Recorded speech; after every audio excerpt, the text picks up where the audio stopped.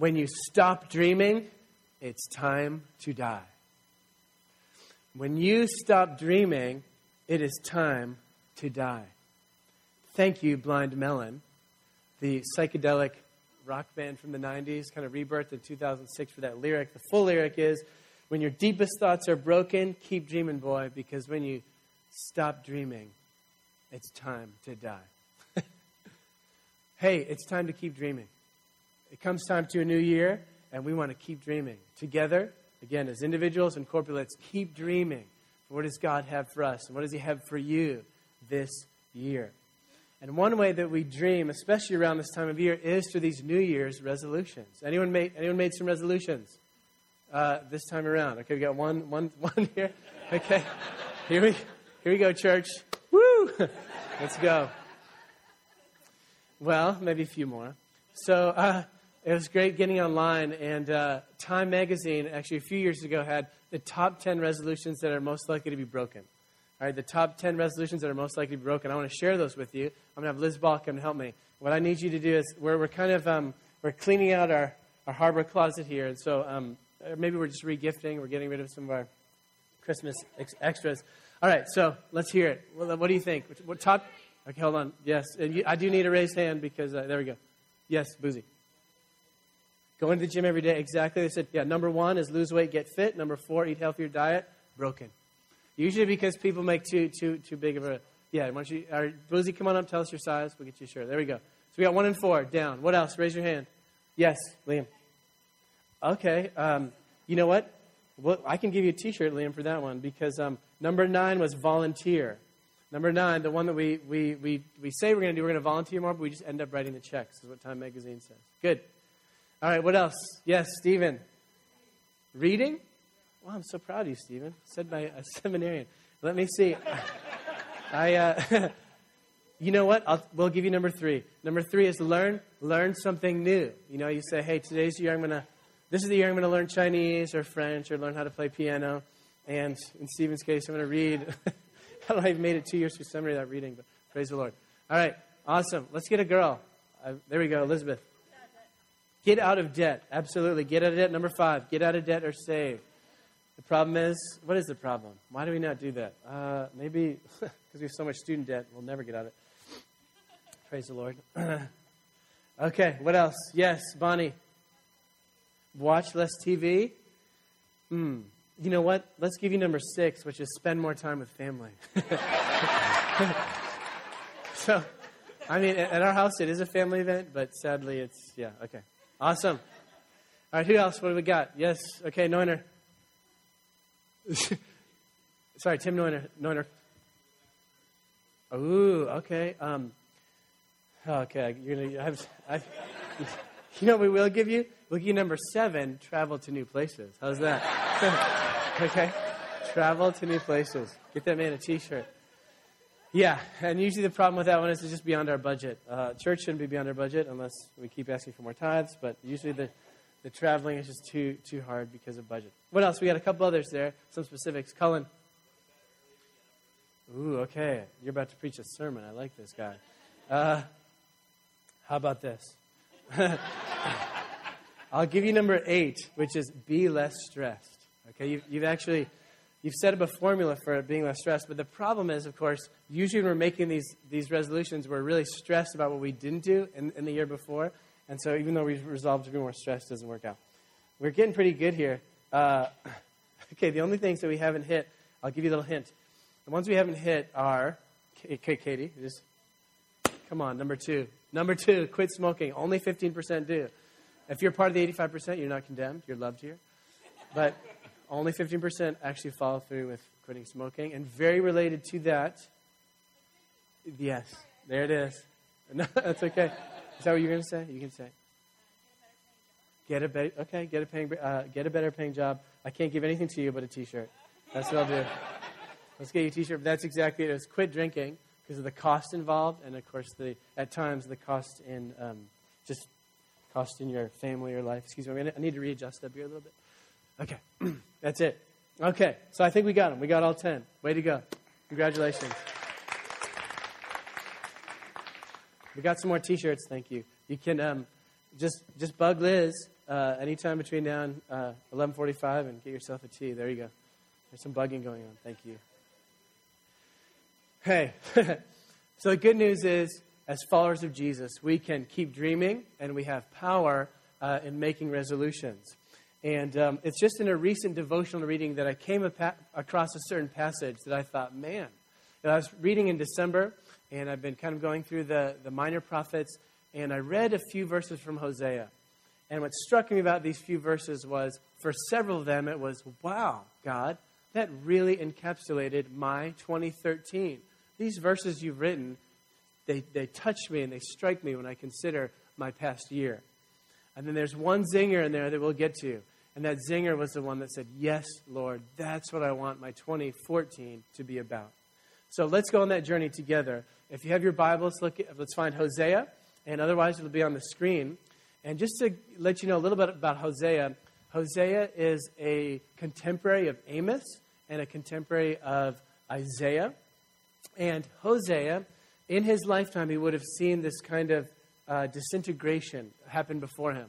When he was first getting started in his ministry, there was the king of Israel was a guy named Jeroboam II.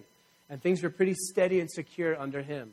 But after Jeroboam's rule, there was a series of assassinations and just all of the dysfunction of Israel, both spiritually, politically, and everything, started to catch up to them. And it just got messier and messier, more and more hopeless. And so as this thing is unfolding, God prompts Hosea to speak to the people. And as he always does, he sends prophets to us to tell us, hey, here's where we need to kind of get things straightened out.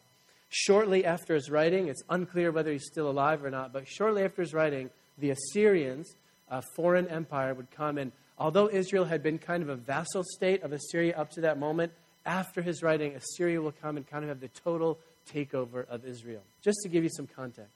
But turn with me now to Hosea 11, 1-9.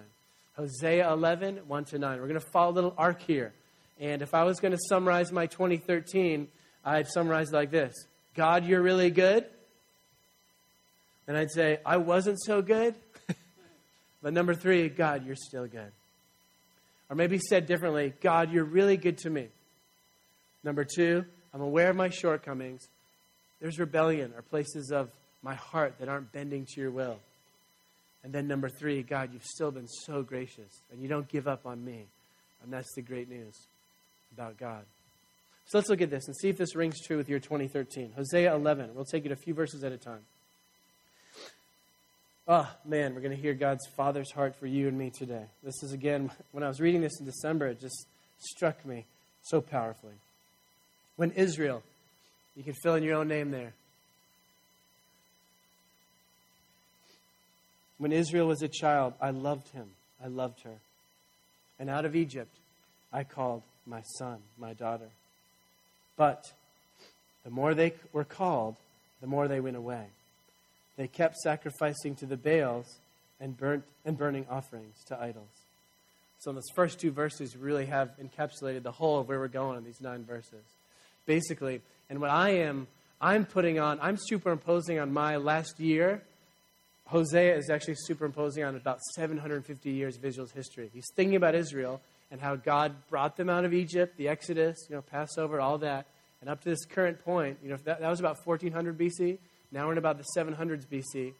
And I'm doing it in 1 year, but Hosea is looking at 700 years saying, this is what happened. And what happened was God was such a father to us. He loved us. He called us out of our bondage, out of our slavery, out of Egypt. But here's what happened. The more they were called, actually, the more they went away. And what the problem, I love this about the prophets in general, Hosea in particular, he gets right to the core of the heart issue. He says the deal is they just kept sacrificing to Baals. And what are Baals? Baals are these fertility gods.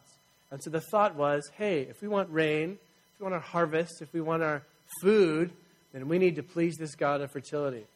The only problem was, that's a problem in and of itself because it's just, God's the one true God. But the problem is the rites that went around with it, the rituals with it were very sexual. They were they were full of orgy. And so it's kind of like this imitation thing, like, hey, we'll be fertile, just in a big party sense, and we'll see if the God of fertility gives us what we need. So just totally perverse, totally going way into the furthest depth of our capacities for perversion. And the more God called, the more Israel went the other direction. He's not pulling punches, is he, Hosea? Just like God doesn't pull punches with you or me. If you've got the Holy Spirit speaking to you, he's usually telling you, hey, this is the area I need to work on with you. And so now let's expand this out a little bit as we go verses 3 to 5. Yet it was I, this is God speaking, it was I who taught Ephraim to walk. I took them up by their arms, but they did not know that it was I who healed them. I led them with cords of kindness, with hands of love, with the bands of love, the cords of love, or human cords of love. And I became to them as one who eases the yoke on their jaws, and I bent down to them and feed them. We'll just stop there. We'll take 3 and 4 here as a segment. So what's going on here? Well, again, Hosea is expanding on the love of God part. He's expanding on the first part, right? That God loves you. He loved Israel, and here's how. First of all, we need to note that Ephraim is just kind of a nickname for the northern tribe of Israel. Ephraim, if you remember, was Joseph's second son. Joseph from Egypt. It was Joseph who had 2 sons, Ephraim and Manasseh. Manasseh was the first, but as was common there's a theme in Scripture where it's the second that gets more of the precedence because of obedience. And so Ephraim became kind of Joseph's favored son. And Hosea and Isaiah both use this as just a nickname for Israel. Just kind of like when I call Kelsey Sweet Tea, or she calls me Boo. Hosea is saying, God taught Ephraim to walk. Kelsey and I just celebrated our 5th year anniversary, so we've been saying sweet things to each other. At least these last 2 days. Praise God. No, she says sweet things to me all the time. So, Ephraim, I taught you to walk. I took them up by their arms, but they did not know it was I that healed them, or I that took care of them is probably a better way to express it. I led them with cords of kindness, or yours might say humanness, or human kindness, with the bands of love. Just the picture there that God, who's holy and wonderful, condescended from on high to love us in ways that we could understand and appreciate. And he was very kind to us. And then this strange picture that we lose in our non-agrarian society. And I became to them as one who eases the yoke on their jaws, and I bent down to them and fed them. So the picture there is oxen, when they are working, they have the yoke on them. But I don't have the full picture, I don't have an illustration for you, but the yoke prevents them, however it fits on their neck and on their face, keeps them from eating. And so when it's time to eat, you have to take the yoke off, remove it kind of from where it covers their mouth so they can eat. It's the same picture here, right? What did God do with getting Israel out of slavery? God took that yoke of bondage off them so then they could eat in the promised land. And is that not your story and my story? When I think of what my life would have been without the goodness of God, I would have been given over to bondage unto my own death. As it is, as a believer in Christ, getting mature, I still have my strongholds and the bondage that God's uncovering little by little. But man, can you imagine if you didn't know the Lord, you would have been stuck in that bondage with no hope, no capacity to eat what God would feed you with, no capacity to be nourished by His goodness and His kindness. That's what God was like to me in 2013, loving me, being tender to me, helping me, even though at times I gave Him the stiff arm. And so here comes the consequences, okay? There's always consequences for my sin, for your sin, for our sin. There's consequences. And so here's what it is in Israel's case. Let's take 5 to 7 now. Hosea 11, 5 to 7. And it says, they shall not return to the land of Egypt. Or, as there's kind of a play on words going here. It says, they shall not return to the land of Egypt. Or an alternate translation, they surely shall return to the land of Egypt. We'll come back to that in a moment. But Assyria shall be their king, because they've refused to return to me. The sword shall rage against their cities, consume the bars of their gates, and devour them because of their own counsels. My people are bent. The problem is they're just kind of bent towards turning away from me. And though they call out to the Most High, right? Though they come to church, He shall not raise them up at all. Whew, that's a heavy, isn't it? Now, thankfully, in Christ, we are not subject to that being the period, the end story. But what's going on here? They shall not return to the land of Egypt.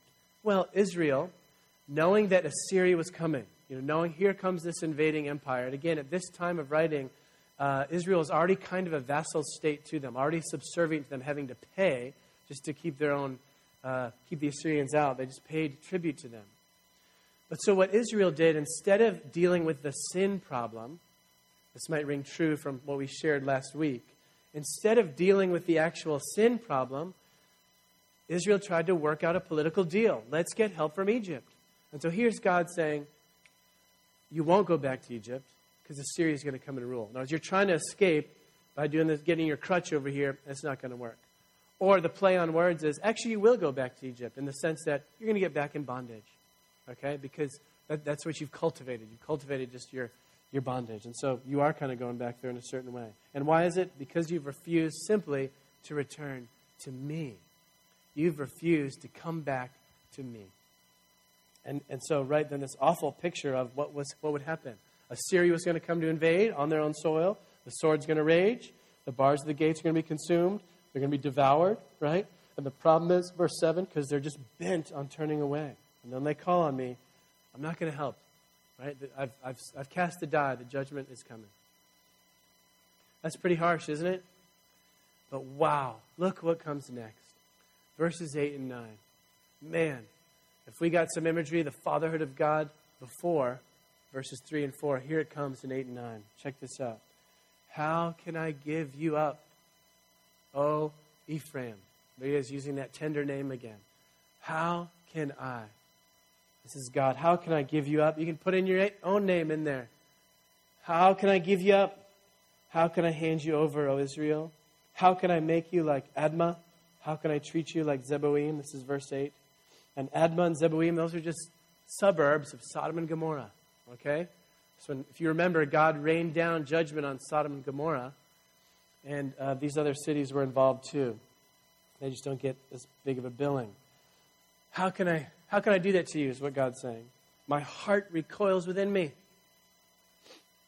My compassion grows warm and tender. And he says, I will not execute my burning anger. I will not again destroy Ephraim. For I'm God, and I'm not a man. Right? Humans, we do the vengeance thing. We do eye for eye, tooth for tooth. But God says, I'm God, I'm not a man. I'm the Holy One in your midst, and I will not come in wrath. I'm not going to come to destroy your cities. Always the redemptive hope of God. Yes, by the way, as I mentioned, Assyria would come, but there'll always be a remnant. There'll always be, God has always through history surveyed his people and made sure that there was life available for them. So let's just pause for a second. Let's let God reframe our 2013 and just let God speak to you about some specifics. Think about your vocation. Think about your marriage or your relationships. Think about your singleness. Think about your health. Think about your finances. Think about your walk with the Lord. Where has God been good to you?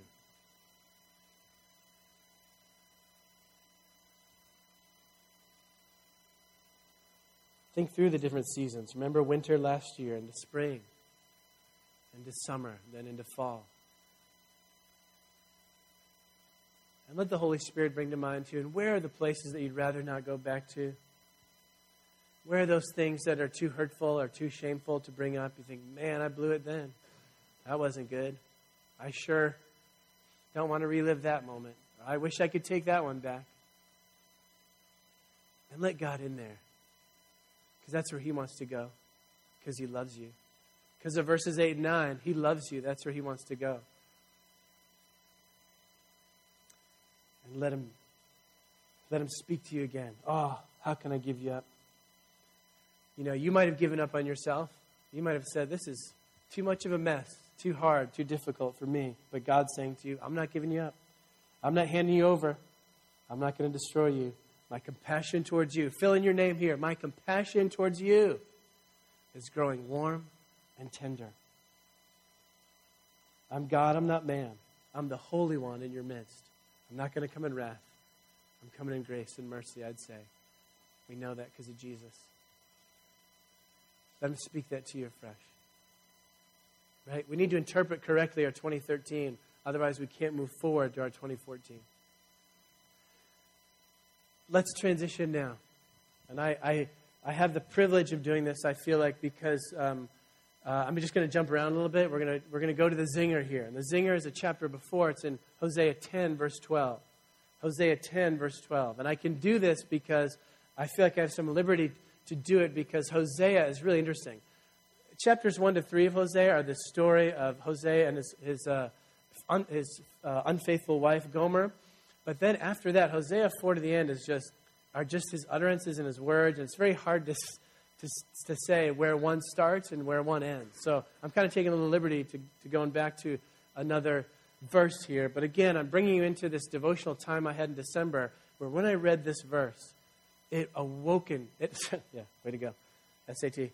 It awoke me. I became awakened. I lit up.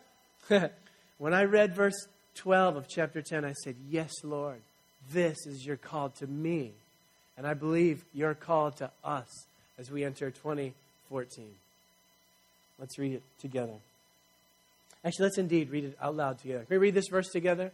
Let's all read it from the screen. I know we have different versions. Let's read what we see on the screen. Let's read this together. Sow for yourselves righteousness, reap steadfast love. Break up your fallow ground, for it is the time to seek the Lord, that he may come and rain righteousness upon you. When I think of my 2014, I think, yes, God, this is what I want to do and be about. I want to respond to this word. I want to know, where is the fallow? That means unplowed ground in our relationship. And, Lord, take me on this romance again with you. I want to seek you once again. So I want to speak very plainly today about the invitation that I believe from God is. And John and I were speaking earlier this week while John was poor him in Florida. It was awful for him. And I was in my office in Beverly with, 10 pounds of snow falling behind us.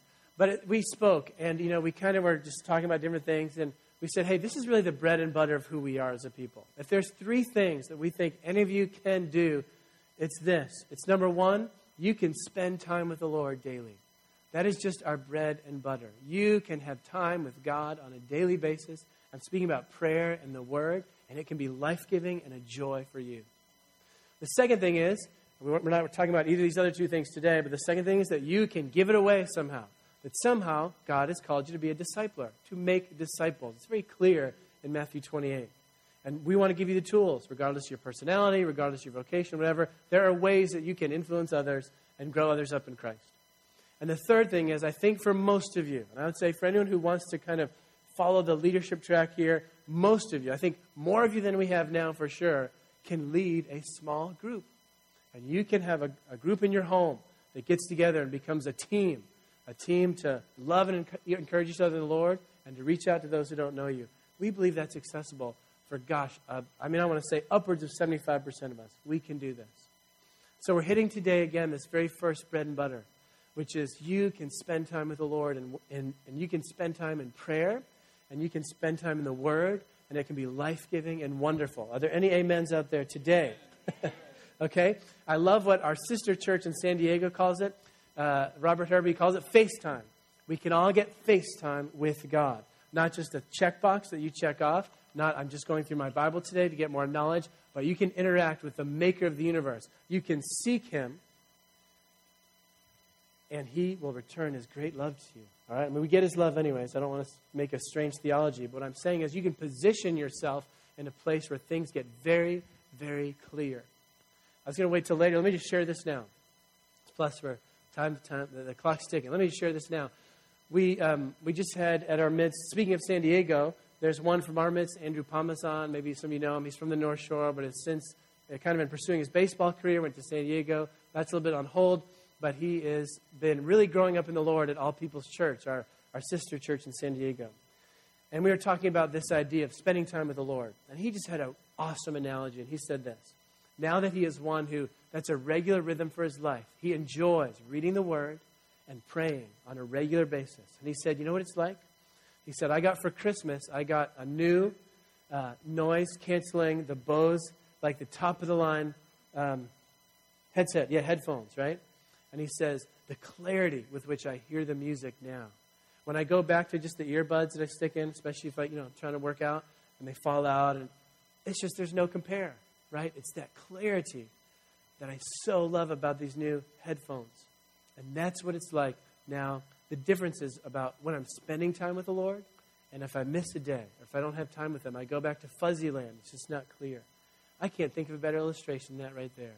My call, or the invitation here to respond to God, is so that you can live with that clarity day in and day out. Because God wants to speak to you. When you have His Word with you in the morning, and when you talk to Him, and you share your heart, we're speaking about dreaming today. If you share your dreams with Him, man, it is clear. And that's how you're designed to live. We're designed to live. When we're unclear about a discipline, or if we're getting too legalistic about something, let's go back to the garden, right? The Garden of Eden, there was unhindered fellowship with the Lord. Now, we don't have that same dynamic in the sense that God's not walking through the cool of the garden with us in the day-to-day. But He's given us quite a means of grace in its place. He's given us the Word and the ability to communicate with Him, and the Holy Spirit to come and confirm things in our hearts. Why would we live without it? Why settle for the lack of clarity when you can have clarity every day? It's not a legalism thing for me. It's a life thing for me. I need it every day so I can get with Him and be with Him, and so I respond correctly to my sweet tea. And I respond correctly to my kids, and so I'm growing in maturity, and why would I live without that clarity? And I know we got to work it out, right? We got to work out you got a puzzle in your life. And I understand the puzzle. I understand it better, right? You've got kids, you've got exercise, you've got eating and sleeping, and you've got all those things you need to work out. But again, that's where the Holy Spirit wants to help you. You work it out. Man, one of the hardest times in my life, and I had some people kind of laugh at me because of this, but because this became a rhythm of my life as a college student, when I got to those 5 years where I was teaching school, and I loved my time teaching, but I got to tell you the flow of my week. The flow of my week was, because I'm looking at some other teachers here, because I had to be up at 7 in the morning making photocopies, running around for a class that starts at 7:50. Hello, what teenagers are awake at 7:50? Thank you, God. Sorry, a little commentary on school. Okay, so I'm just going to tell you, A block was really easy because everyone was asleep. Anyways, but this is how my week would go. I would start out Monday and Tuesday having little great times with the Lord in the morning. But just because of the business of life, Wednesday, Thursday, Friday would roll around, and I just was not able to get that time with the Lord. The thing I want to say was, but my heart was crying out continuously, Lord, I miss you. Lord, I long for your presence. And of course I could pray at lunchtime. And of course I could, meet with God in the afternoon, this, that, and the other. But the thing is, my heart was crying out because I missed Him, and I missed that clarity that I had cultivated so well. I just got to get rid of this. This is going to drive me nuts. Thank you, Lord. Okay. Thank you all who are trying to work out on the stage. It's wonderful. Okay. Okay, amen. All right, let's go through some of these. Let's go through some of these ideas here. There's some great ideas as we talk about this for our 2014. Sow for yourselves righteousness. Okay, so when it comes to spending time with the Lord, sow for yourselves righteousness. The first thing we need to realize is sowing, by definition, is going to be a waiting thing. When you sow, you put a seed in the ground. There's not a whole lot you do besides wait, and then there's the water and the sunlight and whatever. My point is that if you come to the Word saying, Lord, every day I need you to speak to me right now about what I need right now, you're going to be disappointed because we sow. And when there's a lifestyle of sowing, later there will be reaping, right? There's got to be some patience on our part. There's got to be some, Lord, I'm going to take your word on your terms and not mine today. So there's sowing, meaning by definition, waiting and putting something in and not getting something out immediately, just with the patience of a farmer, right? So you sow for yourselves righteousness. That word righteousness means right relationship with God. So sow towards right relationship with God. And then, yes, you will reap steadfast love. You'll get to reap the steadfast love of God. Now, for me, it can and it does happen on a daily basis in the sense that I would say actually 75% of my days and my mornings, I get up and I'm either angry or sad or tired, okay? I'm angry, sad, or tired. I can just tell you because the way life is right now. But because this has been a habit of my life, I get into the Word of God, and I definitely go a couple points up on that scale. In other words, yes, we sow, but I'm just telling you, even by getting a little time with the Word, I go up a couple points. And God visits me, and I get happy. And I go to work a little bit happier than I was when I first got up. Honestly, it's a great thing. And I want to encourage us to enjoy that same thing. Similar here, break up your fallow ground. Fallow means unplowed. I'll pretty much wrap up with this. We want to move on to communing with the Lord in communion. But break up your fallow ground. Fallow means unplowed. So I've actually put this Bible out here on this podium right here. As you look at that book, what remains unplowed? What remains unvisited? Where is it that you have to grow in your relationship with the Lord? So when you look up plowing and why do we plow? Why do farmers plow? Because there actually is a whole movement right now to not plow. It's like the no-till people, like stop tilling. And that, it has its benefits and whatnot. But the reason you break up fallow ground, why do you even plow? Is because it mixes up the soil, it aerates the soil, and it breaks up clumps that otherwise, this is good, get ready for this. It breaks up clumps that otherwise would prevent growth. They would prevent the roots from going down. That's why farmers plow, because it also mixes up the nutrients. Man, I couldn't think of a better illustration of, although you might come to this book and it feels cold and distant when you're just alone by yourself outside of the body of Christ, I understand that experience. Again, I come with that experience often when I start. But then you start to break up the untilled ground. Then you get into the Word. And then you get the helps you need. Hey, I need helps all the time. I've got a commentary by my desk because I need to understand, who is this Hosea character?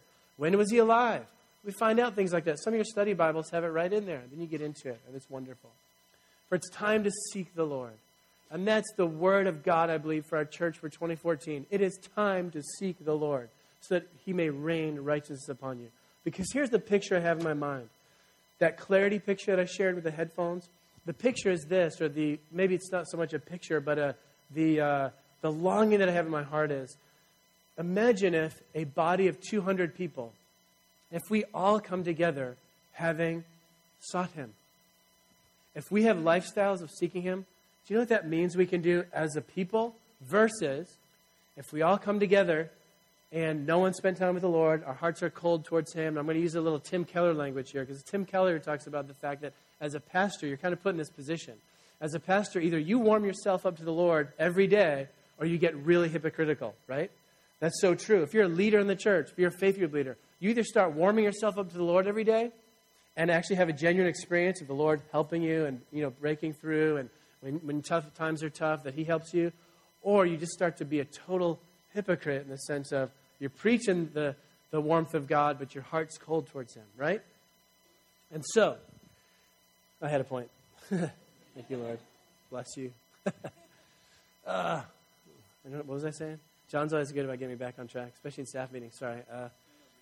Yeah, we need it. Okay. Amen. Yes. Give that man a raise. We need it. Okay, sorry. Amen. Thank you, Lord. Oh, that's what it is. Okay. So if all of us do, if all of us are, you know what I'm saying? If all of us are corporately spending time with the Lord, it means we can go here. But if every Sunday it's just, hey, let's get everyone's hearts warmed up to the Lord again. It's just, we have a certain ceiling that we can hit. And again, God is calling us to things more than we can imagine. Okay? I really believe that it's a desperate time. The hours is getting darker. As the years go on, the church is going to shine brighter. I mean, you already see can you already see it, how the things are aligning in the culture, kind of life versus death and truth versus untruth. It's happening already.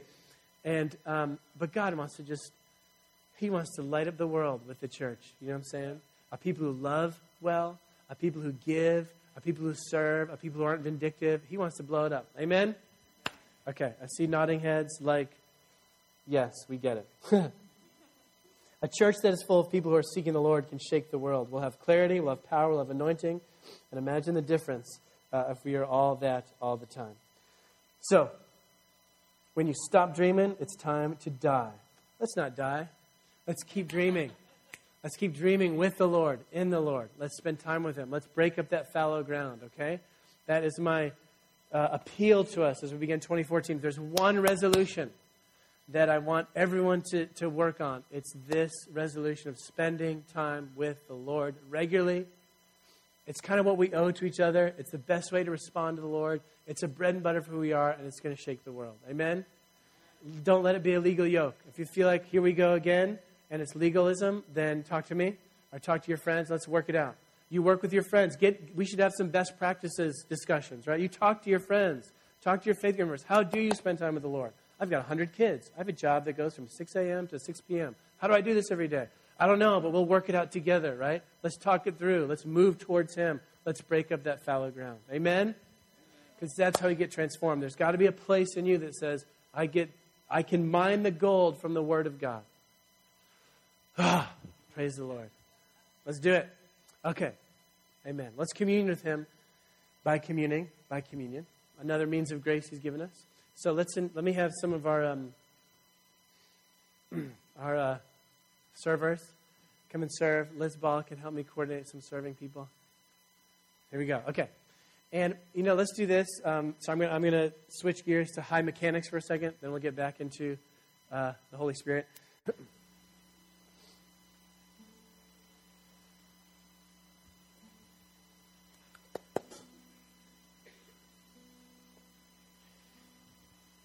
Thank you, Lord.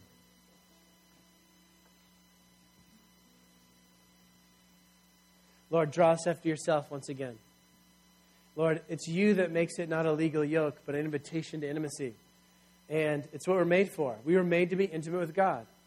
And Lord, you've given us the means of grace in your word. We know I just know that the word is available to any person who can read.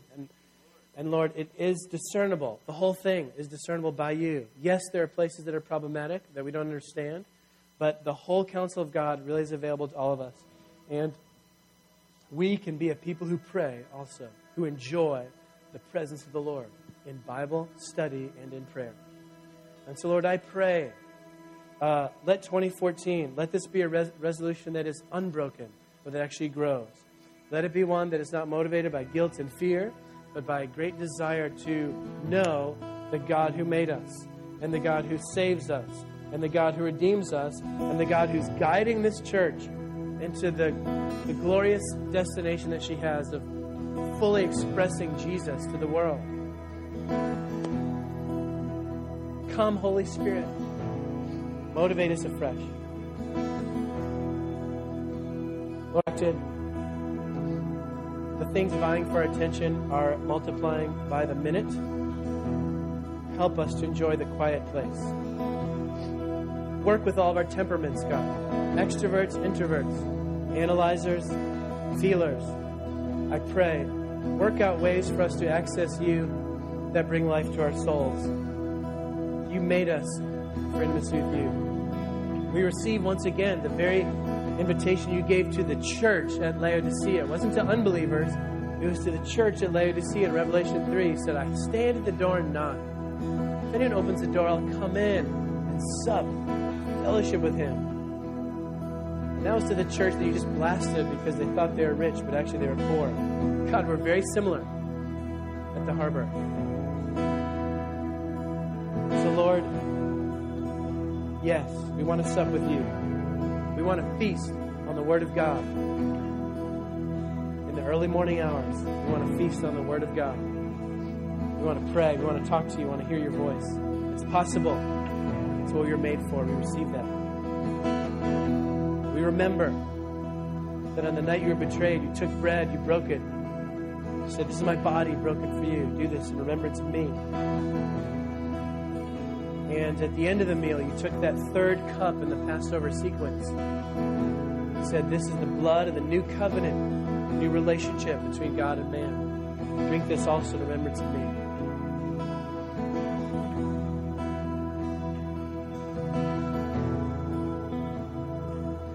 Oh, Lord, so we begin 2014 with a great desire to commune with you. Oh, we want to be with you, Jesus. We want to live in you and you in us, this great mystery that John exposed very well, or exposited very well. You live in us, we live in you. It's incredible. We want that deep communion. Bless you. We ask for that in Jesus' name.